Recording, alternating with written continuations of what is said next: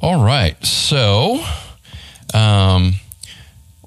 it's been 2 weeks. It's been more than that since I've had some of y'all, so let me just kind of update you where we're at. We're in John chapter 13. So the first 11 chapters of John are organized around 7 different major miracles that Jesus performed. And they're all called signs, right? And the sign points to the fact that Jesus is the Christ, the Son of God. And by believing in him, we may have life in his name. So that's the theme of John's gospel, which is in John chapter 20, verse 30. Then in chapter 12, it transitions into Jesus' passion, right? What he has been calling his hour. That is the hour of suffering and death on the cross for our sins. Chapter 12 is the triumphal entry into Jerusalem. We celebrate that every year with Palm Sunday. And, there's a voice from heaven that speaks as Jesus says, glorify your name, and I have glorified it and will glorify it again. The people are divided over whether they believe in Jesus or not. But essentially at the end of chapter 12, or toward the end, he withdraws from public ministry, right? He's been ministering publicly for probably 3 or 3.5 years up until that point. And so he withdraws from public ministry. And so if we correlate what is going on in John with what is going on with Matthew, Mark, and Luke, then it appears that chapter 12 of John covers Sunday through Tuesday in the last week of Jesus' earthly life, what we normally call Holy Week when we celebrate that or observe it. Wednesday it's a day of silence, they call it, because we don't find anything going on. Well, in John's gospel, we see that Jesus withdrew at that point and was just with his closest disciples, right? The 12. Now we're in chapter 13 and we're in the upper room. And this is, right, what we call the Last Supper or the Lord's Supper. Interestingly, the synoptic gospels, that's what we call Matthew, Mark, and Luke, present, that it was a Passover meal and that Jesus, with those elements from the Passover meal, he takes the bread and breaks it and says, this is my body, which is for you. As often as you eat it, you're going to remember my suffering. You're going to remember, that I died for you. This is the cup of the new covenant, which is in my blood. And when you drink it, it's my blood that is shed, and so forth. And of course, that's what we remember every time we observe communion or the Lord's Supper, right? Now, interestingly, John is the last gospel that was written, and he recognizes that these other gospels are around and people are familiar with that. So he emphasizes other things. He focuses on other things, right? So in John's gospel, we get to chapter 13, upper room, right? Lord's Supper, but he doesn't focus on the Lord's Supper. John doesn't even talk about it, right? They're around the table. We see that, okay? But what he focuses on is 2 things. Number 1, the washing of the disciples' feet. And that's what we looked at 2 meetings ago when we were in here, that he washed their feet. And then what we're going to look at here tonight is the betrayal, Judas' betrayal of Jesus, okay?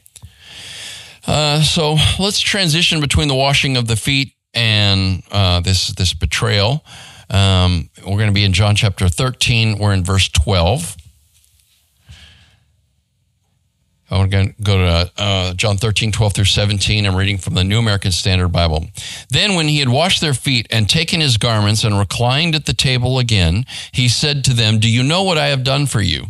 You call me teacher and Lord, and you are correct, for so I am. So if I, the Lord and the teacher, washed your feet, you also ought to wash one another's feet. For I gave you an example so that you also would do just as I did for you. Truly, truly, I say to you, a slave is not greater than his master, nor is one who is sent greater than the one who sent him. If you know these things, you are blessed if you do them." That's a really good verse to memorize, by the way, John 13, 17. If you know these things, you're blessed if you do them. So when we go to church, we hear a lot of words, we sing songs, right? We get a lot of Bible lessons, but what do we do about that? Last time I was going to call the Bible study, I try to put a title with these Bible studies. I was just going to call it Just Do It. In fact, I think that's how we posted it. And I changed it because we never got to this verse. But it's not enough to know. It's not enough to accept and agree with the teaching, right, of Jesus or the teaching of the Bible. We need to do it. There's too much talk in church and there's not enough action. Now, that's not everybody. It's just a lot of folks, okay? There is an 80-20 principle in churches, and that is 20% of the people do 80% of the work, right? But it's more than that. It's not just, serving around the church like Brandy was willing to run upstairs and do. It's, being willing to live out your Christian faith and serve other people on a daily basis, your family members, friends, and even people, coworkers, and even people that are outside your circle. Just helping people that are in need. Somebody's got a flat tire. If you can offer assistance, hey, can I call somebody for you? AAA, something, blah, blah, blah. Or if you know how to change a tire, pulling over and helping them. I carry a pair of jumper cables in the back of my truck. The truck's fairly new, so it doesn't need to be jumped, although the battery died, by the way, a year and a half after. Brand new truck, year and a half old, battery died. I had to have it towed. That's how ridiculous that is, right? But I have a pair of jumper cables, primarily so if other people have a dead battery, right? Because I just think, man, it's the easiest thing in the world to do. Pop the hood, put the jumper cables on, but they're so appreciative. It's little things, right? And people don't have to be Christians to do these things. But as Christians, that's what we're supposed to be doing. And that's what the foot washing business is about, okay?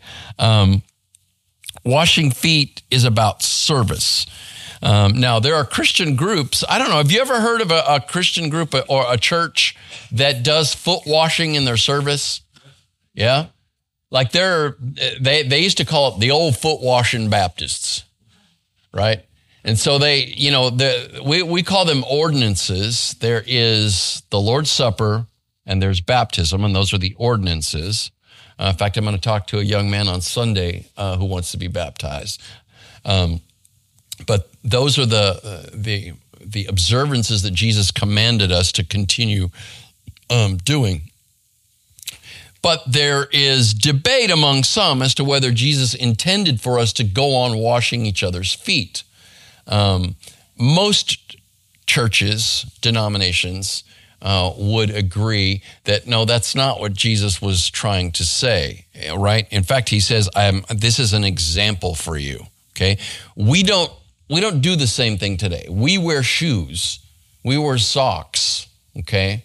So there is still a lowly idea of washing feet, but for these people, it was a necessity, right? It was a need that they had. When you go into the house, now there are still people in our day that will make you take your shoes off at the front door of their house, okay? It's a practice in Japan. On Tuesday nights, this becomes a karate club in here. That's why there are punching bags over there, and my bow staff is over there because we had our karate club in here Tuesday. That's why the room is set up with those chairs way in the back, because where you're sitting right now was just open floor, so I can do my karate club. Well, I always, follow the tradition, and there's practical reason for this, and then there's ceremonial, if you will, reason for this. But you take your shoes off at the door. You don't wear shoes in here. You take your shoes off the door. Now, I'll let kids wear their socks and so forth, especially I teach a class at The Rock as well, which is a remote facility. And that carpet is so dirty. Oh, my gosh. I mean, I take my shoes and socks off anyway, but my feet are just, the bottoms of them are just horrible after walking around on that carpet, right?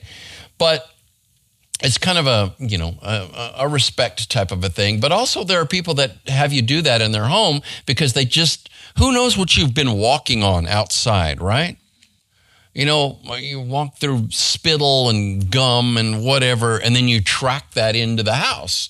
So that's why Back in the day, and maybe your house is like this, I don't know, but they had a mudroom for a house, right? Because you're out there slogging through everything, and you go into the mudroom and you take your shoes off, and then you go into the house, right? So, it's cleanliness, respect. Well, I mention that because these folks wore open-toed sandals, right? They didn't wear socks. Their feet were filthy. Now, you notice, and we're going to talk about this a little bit more because we need to look at the seating arrangement when we get to this part where we talk about Judas' betrayal. But they didn't sit in chairs with their feet under the table like us. Okay? No, what they did is they reclined, right, against the table. Now, your feet are, kind of kicked out in a way, but still, your feet are on the same level as your body, and it's just dirty, right? Your feet are just caked with dirt. When I was a kid, I used to run around barefooted in the summer all the time. I just basically never wore shoes. And my feet were just, they were like shoes. They were tough on the bottom, and they were just caked with dirt all the time and so forth. So the idea here is that you lower yourself and serve at that level. Well, today it doesn't, the translation is not there, right? Because then you have to take your shoes off and take your socks off. And it's just, honestly, it's just weird, right? And I've been in services where we've done it, and I've been in youth groups where we've done it. But the first youth minister I had, really, really cool guy, his name was Don Mapes. And we were at a camp, I think. And he said, we don't wash feet anymore, but we wash our hands. And so he had a basin, and he proceeded to get a cloth, and he came around and washed all of our hands. It was so meaningful, right? It was just very meaningful. And so again, this is not to say you can't wash feet, right? Or substitute something like washing hands, but the application is broader than that.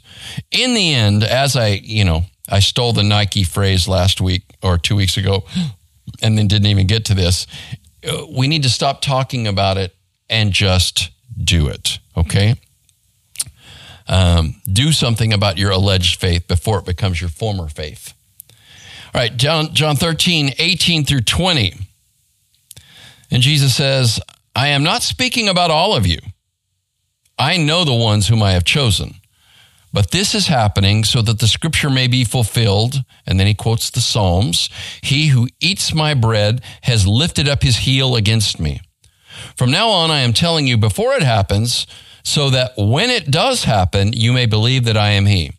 Truly, truly, I say to you, he who receives anyone I send receives me, and the one who receives me receives him who sent me.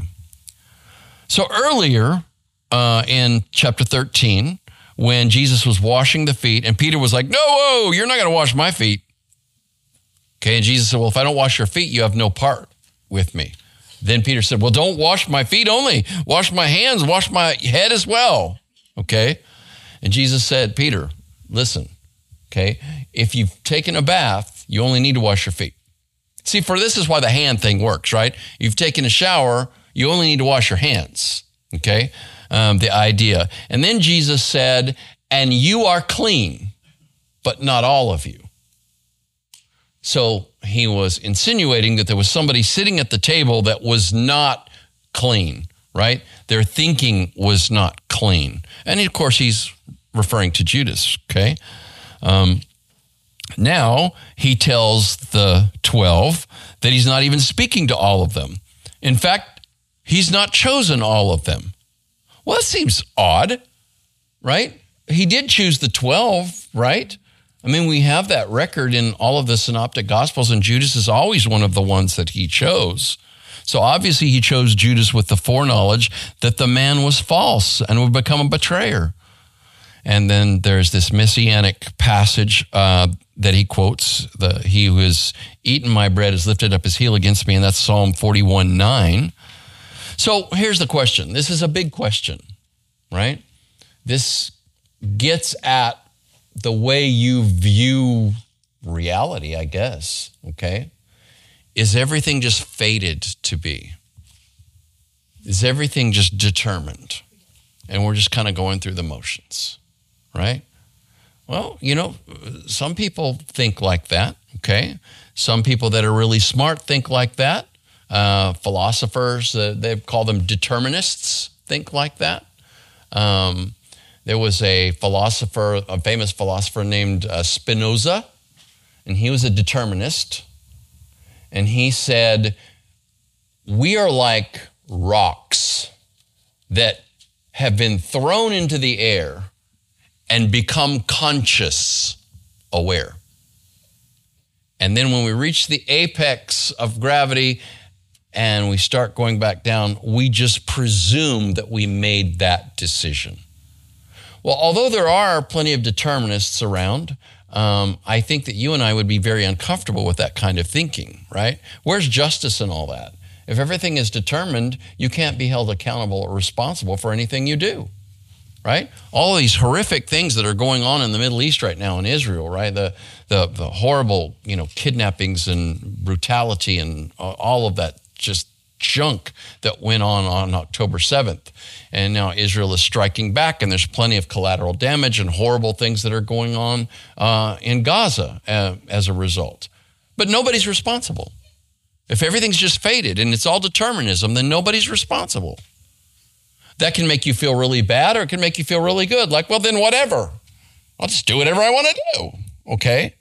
But it takes out this whole idea of justice. Why do we even have a justice system, right? If this is the way it is. So there are people that think, well, Judas didn't even have a choice here. He was just fated to do this, and so he just, had a part to play, and he played his part without meaning to, all right? So I talked about that philosophical view called determinism.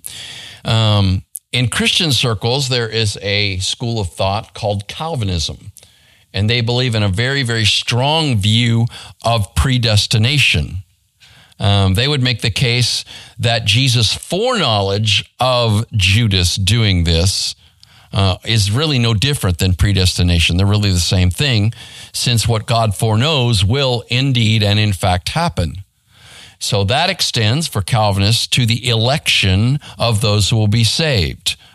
A verse often quoted by Calvinists in this regard is Romans 8:29. For those he foreknew, he also predestined to be conformed to the image of his Son, so that he might be the firstborn among many brothers. So do we really have free choice to be saved even? What about those who are not chosen, right? If God chooses some to be saved, then obviously he's leaving the rest to be damned. This just doesn't seem to jive or make sense with the gospel that we've been taught, okay? And so for Calvinists, Judas is a prime example of someone who is not among the elect, even though he was part of the group. This would be like people that are in church, but although they're there and they're nodding their heads like bobbleheads, right? We don't know what's going on in here, all right? And so, for these folks, there's some that are chosen and there's some that are condemned, basically. Well, the problem is, let's take justice all the way to the afterlife. Why would God send anybody to hell? If this is true, how is hell even just? So God creates some people with the express purpose of throwing them in a lake of fire and burning them and tormenting them for eternity. I think we would have every reason to question whether or not that view of God is a view of a loving God, right? Well, the Calvinists are, they're all about the glory of God. Their big focus is the glory of God. Well, this glorifies God, okay? But I think, the point that I made last Sunday in teaching from 1 John, or at least a minor point that is really a major point in the grand scheme of things, is that God created the universe and he created you out of love. Yes, this glorifies him, right? God is glorious, right? But that's an adjective that describes, God's character, his personality. He is glorious. But God is love. That's not an adjective, right? That's not just a descriptor. That's saying that is essential to God's character. You're here because God loves you. For God so loved the world that he gave his only begotten Son, that whosoever believeth in him shall have everlasting life, shall have eternal. Are you a whosoever? You are. It doesn't say, for God so loved the elect that he gave his only begotten Son, that the elect will be saved and everybody else will be damned. Now, Calvinists who are listening to this are going to hate me and leave all kinds of horrible comments, I'm quite sure. All right. Judas could have chosen otherwise. I just make that point. And I'm going to demonstrate this in a moment in this text, okay? If he had not betrayed Jesus, then God would have planned ahead and used another person who freely chose to betray Jesus instead. God foresees our free choice and has already planned accordingly. That's cool. You do have free choice, and God predestines in accordance with that, right? Now, my Calvinist friends will say, well, then that violates God's sovereignty. God just sovereignly chooses, and that's what really, really matters. They say that what I am advocating here limits God's sovereignty, but I strenuously disagree. God didn't have to create us, or the universe for that matter. It was his sovereign choice. God didn't have to offer grace. Jesus didn't have to die to save anyone. He chose to do so freely and for the sake of love. God sovereignly set up the system, friends. God sovereignly set it up. God sovereignly created you with free will. He allows human beings a complete free will, and that is why there's a hell. It is not God's will that any perish. That's what it says in 2 Peter 3:9. And yet people do, in fact, violate God's will, and they're going to perish. And then I quoted, for God so loved the world earlier, for God so loved the world, the entire world, but people refuse to repent and to receive his gracious and sovereign grace, his sovereign offer of eternal life. Human beings have been resisting God's will from the beginning, and that is why the world is in the terrible state it's in. People are like, I just don't understand this. If there's a God of love, then why all the blah, blah, blah? Well, you have free will, and I have free will.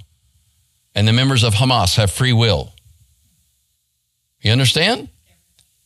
And so that's why the world, if people follow Jesus, everything changes, okay? I played the video Sunday morning from it's a YouTube channel. I'm forgetting their names now. Somebody in Rhoda. Anyway, it's a, Yes. For some reason, I can't think of his name right now. But anyway, Serge and Rhoda. They have this YouTube channel and they live in Israel and they go to all these different archaeological sites and, they're like always amazed. Well, I didn't realize it. He's a Jew and she's an Arab and they've been married for 14 years. But they're both Christians. They both love Jesus. The Jews and the Arabs have hated each other, from the beginning. Okay, let's go all the way back to Ishmael and Isaac. That's how long this thing's been going on. All right? But Christ is the Prince of Peace. He truly does bring people together, right? So if we're genuinely following Jesus, right, and we're not just listening to these things, but we're doing these things, and I've watched their videos before, and they're a great couple. Right? They always exude this wonder. Every time they go to one of these archaeological sites, they're always, oh, that is, wow. And they're looking at each other and smiling. And it's so genuine. It's not fake. I showed a part of the video Sunday morning, and it showed a video from their wedding. And he said, I don't know where it was held. They live in Nazareth, okay? So they live in the Arab part of Israel. Okay, Nazareth is in the Arab part of Israel. But in any event, he had like 30 guests, friends and family. She had 800. They had to start turning them away. They were amazed at what, has been going on. And they've been married for 14 years because Jesus brings people together. Yes, they had to go to Cyprus in order to get married because it's illegal in Israel for you to marry. It's ridiculous. Right? But all of this, full circle around, right? It's not God's will that anyone perish. He loves everyone, right? Jew and Gentile alike. For God so loved the world, right? The whole world. Human beings have been resisting God's will from the beginning, and that's why the world's in the state it's in. All right, that's why I made that point. That is why Judgment Day is coming, and that is why hell has been created by God, to destroy those who resist him and do evil. So we look at the world and we see so much injustice. But Judgment Day is coming, and all the wrong will be made right. Amen? All the wrong will be made right, and that's why you and I need to be in God's will and doing what's right. We don't want to be among the wrong who are made right, by being thrown out of his presence. Jesus said, truly, truly, I say to you, the one who receives anyone I send receives me, and the one who receives me receives him who sent me. So this is spoken to those Jesus has foreseen and chosen to represent him to the world. So he's saying this to the 11 and not to Judas, right? Because he's already said, I know who I'm talking to and I know who I've chosen. So this right here, the one who receives anyone I send receives me, and the one who receives him, receives me, receives him who sent me. An apostle, right, is someone who is sent out. It's a delegate, a legate, if you will, in the ancient world. It's someone that is sent out to represent an official. And in this case, the apostles are sent out to represent Jesus. And they're sitting around the table. That's why to receive them was also to receive him. 11 of the 12 would be sent out as witnesses of the resurrection to testify to the world and preach the gospel. The Lord would add another to replace Judas. In Acts chapter 1, Peter and the other apostles chose a man named Matthias to replace Judas. But in all likelihood, the one that God chose was who? Saul, who became Paul and brought the gospel to a lot of people and wrote half the New Testament. Matthias, bless his heart, I'm sure he did some work for the Lord, but we never hear anything about Matthias, okay? But yeah, Saul of Tarsus, God chose. You can read that in Acts chapter 9. So God has representatives today too, but not with the authority or the firsthand experience of these first 11 and then 12 men. However, those who testify about what Jesus has done in their lives and share the gospel do the same work. That's you. So you're not a big A apostle, but you are sent into your world to be the light of the world, right? And to share the love of Jesus with people. And when you do that, you represent him. And when they accept you, they're also accepting him. And if they accept him, they will also accept you, okay? Now we get to the betrayal part. When Jesus had said these things, he became troubled in spirit and testified and said, truly, truly, I say to you that one of you will betray me. The disciples began looking at one another at a loss to know of which one he was speaking. Lying back on Jesus' chest was one of his disciples whom Jesus loved. So Simon Peter nodded to this disciple and said to him, tell us who it is of whom he is speaking. Then he, that is the disciple laying on Jesus' chest, simply leaned back on Jesus' chest and said to him, Lord, who is it? Then Jesus then answered, that man is the one for whom I shall dip the piece of bread and give it to him. So when he had dipped the piece of bread, he took it and gave it to Judas, the son of Simon Iscariot. After this, Satan entered him, that is, entered Judas. Therefore, Jesus said to him, what you are doing, do it quickly. Now, none of those reclining at the table knew for what purpose he had said this to him. For some were assuming, since Judas kept the money box, that Jesus was saying to him, buy the things we need for the feast, or else that he was giving something to the poor. So after receiving the piece of bread, he left immediately, and it was night. So although Jesus knew that Judas would betray him, he wasn't angry or vengeful, was he? He was sad. He was hurt. He loved even Judas. Jesus loved Judas. Wow. The Lord offered Judas one last chance to repent. Now, we don't see this until and unless we understand what Jesus was doing when he gave Judas the piece of bread dipped in the dish. First, let's understand the scene before we get to that, okay? The disciples are not sitting with a table at, above their waist with their legs under the table like we would, right? They're reclining at the table to eat. And this is different than when you and I sit at a table with others. Their table was low to the ground, probably the height of the chair you're sitting in, those of you in this room, okay? And then they reclined with their legs pointed away from the table, leaning with one arm and using the other to eat. Now, I've known this for years, but I was looking into the details here, and it turns out that they were observing a custom that was common throughout the Roman world. It was not always common among the Jews, but at this point in time it was. This is found in Craig Keener's commentary. Romans ate while reclining on couches, usually situated in a U-shape called a triclinium. And they're situated in a U-shape around a low table.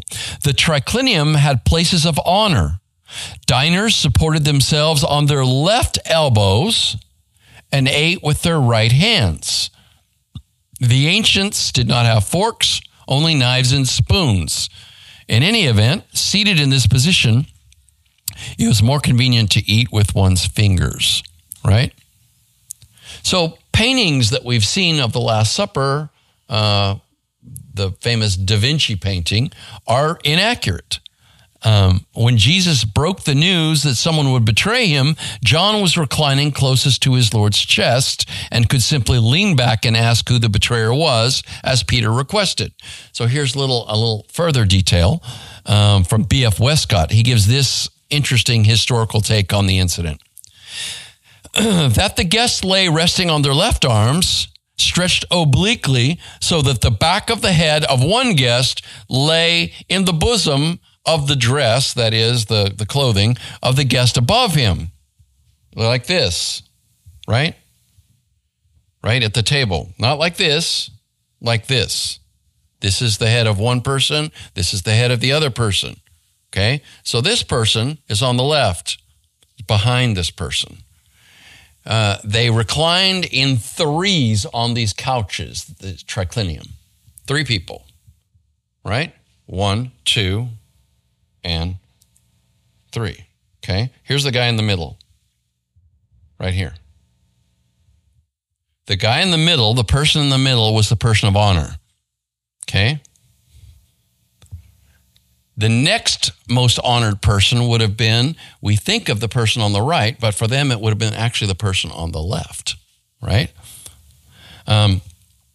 That the guests lay resting on their left arms, stretched obliquely so that the back of the head of one guest lay on the bosom of the dress of the guest above him. If 3 reclined together, the center was the place of honor, the second place above and to the left, and the third below and to the right.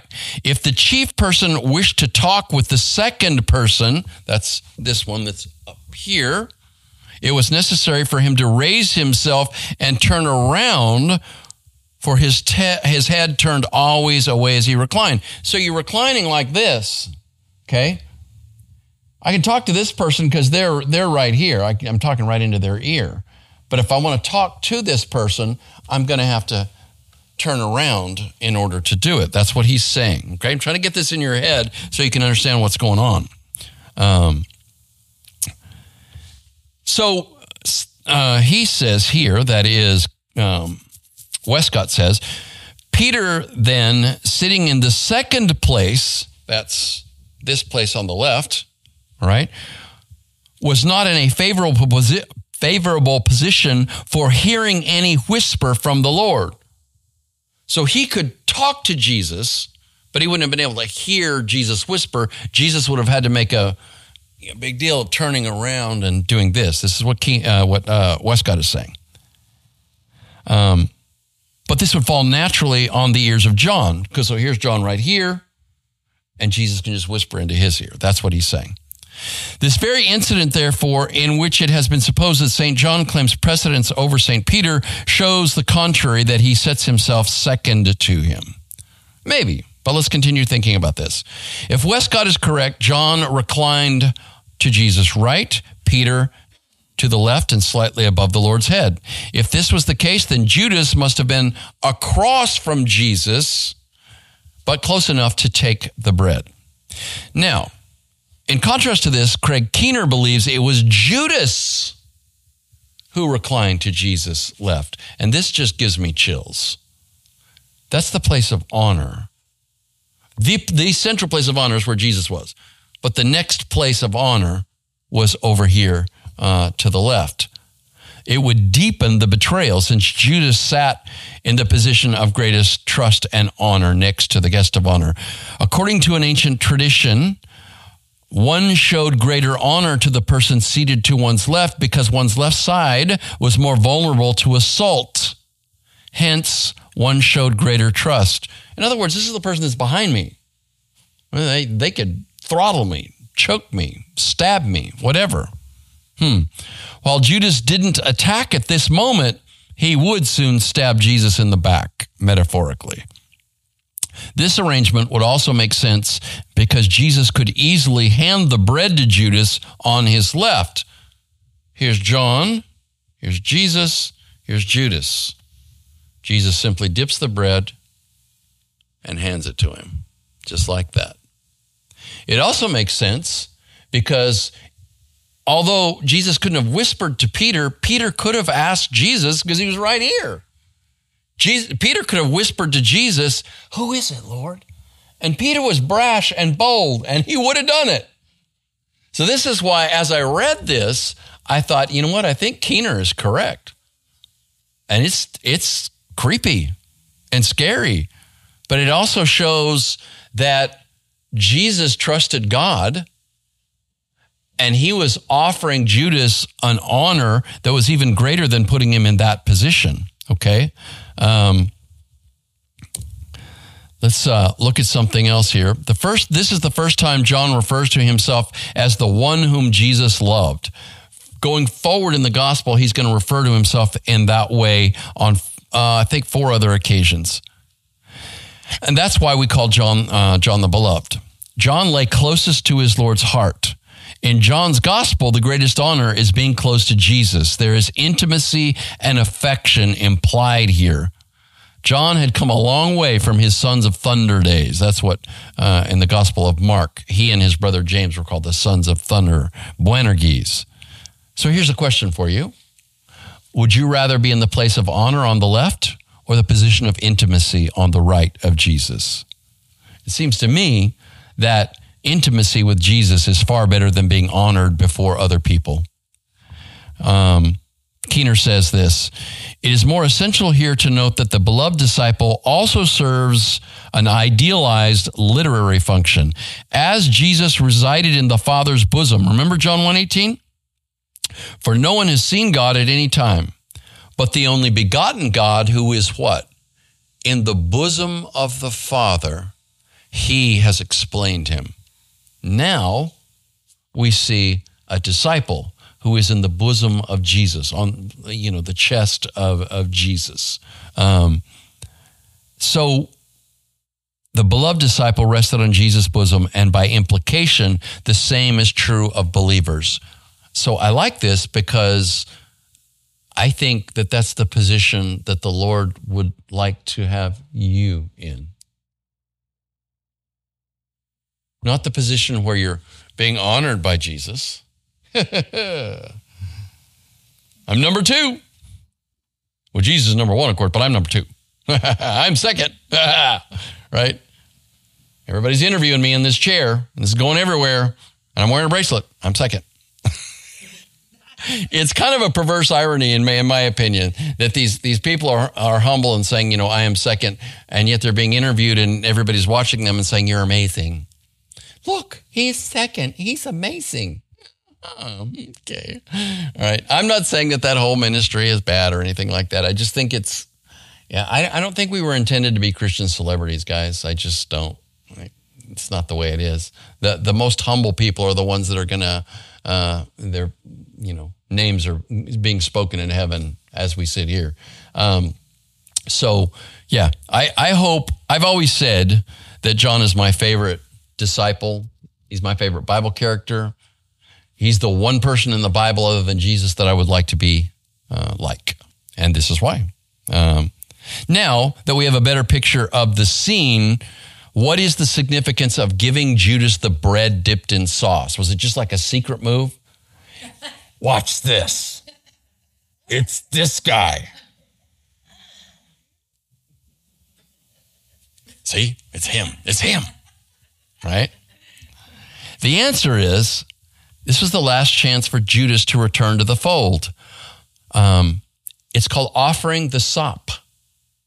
It was a symbol of friendship and honor. Westcott informs us, quote, it is an Eastern custom at present, he's saying at the time that he was writing this, which was a century ago, by the way, for the host to give a small ball of meat to the guest whom he wishes to honor. The reference here may be to this custom, right? And then Keener confirms this by referring to the history at the time. Jesus apparently extends an offer of love even to Judas. In traditional Middle Eastern societies, it is a mark of special favor for the host to dip a piece of bread in the common sauce dish and hand it to a guest. So Jesus isn't being surreptitious, he's being deliberate. If Judas was here and Jesus is here, Jesus is saying, you don't have to do this. I love you. You're my friend. I wrote a play where I, presented this scene, and I just always had Judas just taking the bread and just, his heart's so hard at this point, he couldn't shed a tear if he wanted to. Although he does later when he sees what happens to Jesus. Okay. Sadly, Judas may have taken this rather than a sign of friendship. He may have taken this as a sign that his betrayal was the right course of action. Westcott says, quote, Judas in his self-will appears to have interpreted the mark of honor so as to confirm him in his purpose. People are so... our hearts can become so evil. After this, it says, Satan entered him. Therefore, Jesus said to him, what you were doing, do quickly. Nowhere else in Scripture does it say that Satan himself possessed anybody. We say, the devil made me do this, or, the devil's, and Satan, but Satan doesn't know you. He doesn't know me either. He's not omnipresent. He's not omniscient. And you and I aren't making a big enough difference in this world for the devil to pay any attention to us. Now, he does have a lot of, servants in his army, right? We call them demons. That's not to say that those demons aren't doing the devil's bidding and influencing you. So, when we say, get behind me, Satan, it's not to say that I think the devil himself is in the room. But, if it's the lowliest demon, I don't want that being or entity in my presence. This is the only time also that John speaks of Satan. He uses the term devil on 3 other occasions. In fact, in John 8:44, he tells the Pharisees that they are of their father, the devil. Satan means what? Do you know what the word means? Huh? No? Adversary, opponent, enemy. Okay? Yeah. This is, you go from being my friend to being my enemy. Right? So they were the apostles of Christ. He became the apostle of Satan. Pretty disturbing. So Satan doesn't just enter Judas. It's important to note that Judas made this decision himself. Satan didn't force him to make this decision. Satan didn't enter him until after he had firmly decided to betray Jesus, right? You got to open the door to let a demon in. They can't barge in, and God won't barge in. Now, you can listen to them as they, knock on your door and send voices through the windows or whatever, but you've got to open the door. And you open the door not by saying, hey, come on in, devil, let's have a party. You open the door by doing what he wants. And that's what Judas, as a matter of fact, had done. So contrast Judas the betrayer with John the beloved. John, the beloved disciple, on this side of Jesus, leaning against his chest. Judas the betrayer, sitting above his head, plotting, planning, scheming. I'm just wondering, how did Judas get here? Well, had he just always been like this?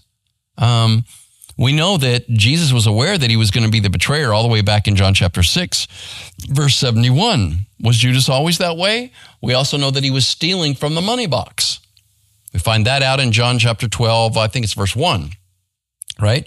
When Mary washes Jesus' feet with the perfume, it's Judas that's offended. And John says, no, he just wanted that money that the perfume would have brought so, he could have more money to steal from the money box. John's not real happy with Judas, okay? None of us are. But here's Judas sitting above Jesus' head, scheming, plotting, making this determination that he's going to betray Jesus. But why? What's going on here? There's a show right now called The Chosen. Are you aware of this program? Okay. I can really recommend it. It's not trying to present, the Gospels or anything blow by blow. It presents, these the disciples as characters, and they're interesting characters. The thing is, what really bothers me, and this guy that writes it and directs it, dude, I think he's got a handle on things. They introduced Judas last season. And he's not a creep. He's a really likable guy, right? Real business-oriented guy and so forth, okay? So what's going on here? Well, maybe I'll have more to say, but I think a friend of mine wrote a script. It's just a brief monologue, and Felix performed it, the guy that's doing our youth upstairs. Felix performed it for us on the Sunday that I preached on this passage in church. So I'm sure I'm not going to do as well as Felix, but I'm going to read it for you because I think that although Judas's name is not mentioned, that perhaps this captures what was going on with him and why he ended up betraying Jesus. I can't. All right, have it your way. I won't. If it makes you think less of me, fine. Think what you will. You're just like the rest of them, blinded by a few well-chosen gestures and some carefully worded platitudes, drunk on the wonder of it all. You believe like I believed. You'll always believe. You want to believe. It doesn't matter what he says anymore. It doesn't matter if he lives or dies. You've made up your mind. Even if he dies, you'll convince yourself that somehow he was the Savior. Oh, I know. He'll come again. I gave him everything. I gave it all. Been with him from the beginning. I ate and I slept and I walked those dingy roads with his fish-reeking Galileans.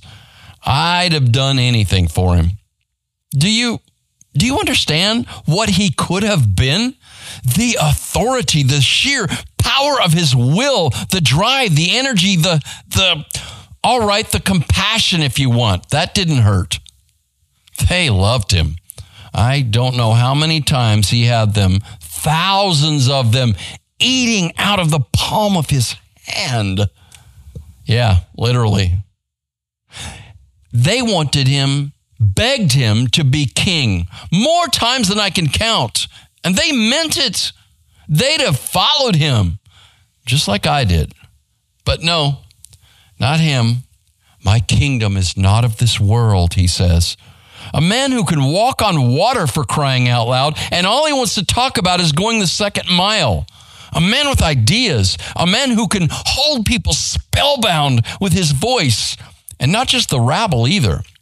Pharisees, wealthy men, powerful men, centurions for God's sake. And he was there washing feet. Washing feet and telling us we ought to wash each other's.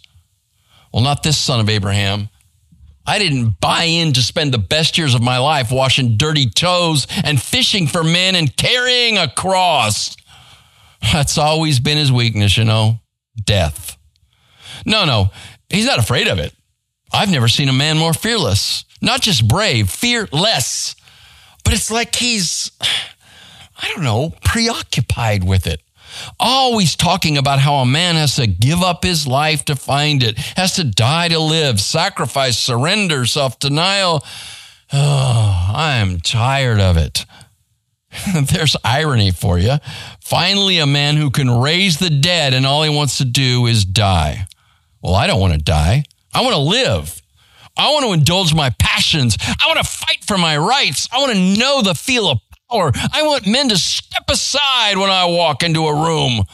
I don't want to spend my whole life figuring out how to help poor lost souls who won't or can't help themselves. I don't want to be ashamed of my money or my ambitions or my thoughts. And I'm not going to wash anybody's feet. He needed someone like me. I could have helped him. I could have made him somebody. Maybe king. Maybe even a Messiah. But he wants to be a servant. Well, I serve myself like I like the hours and I like the pay, and I don't do feet. Now, a friend of mine wrote that, and I think it captures the spirit of Judas, because it's the spirit of the age. It's the way we are, right? And I don't know. If you can't identify with that, then you're more saintly than me. So, all right, we're 2 minutes over. God bless you for joining us online. Thank you guys for coming here.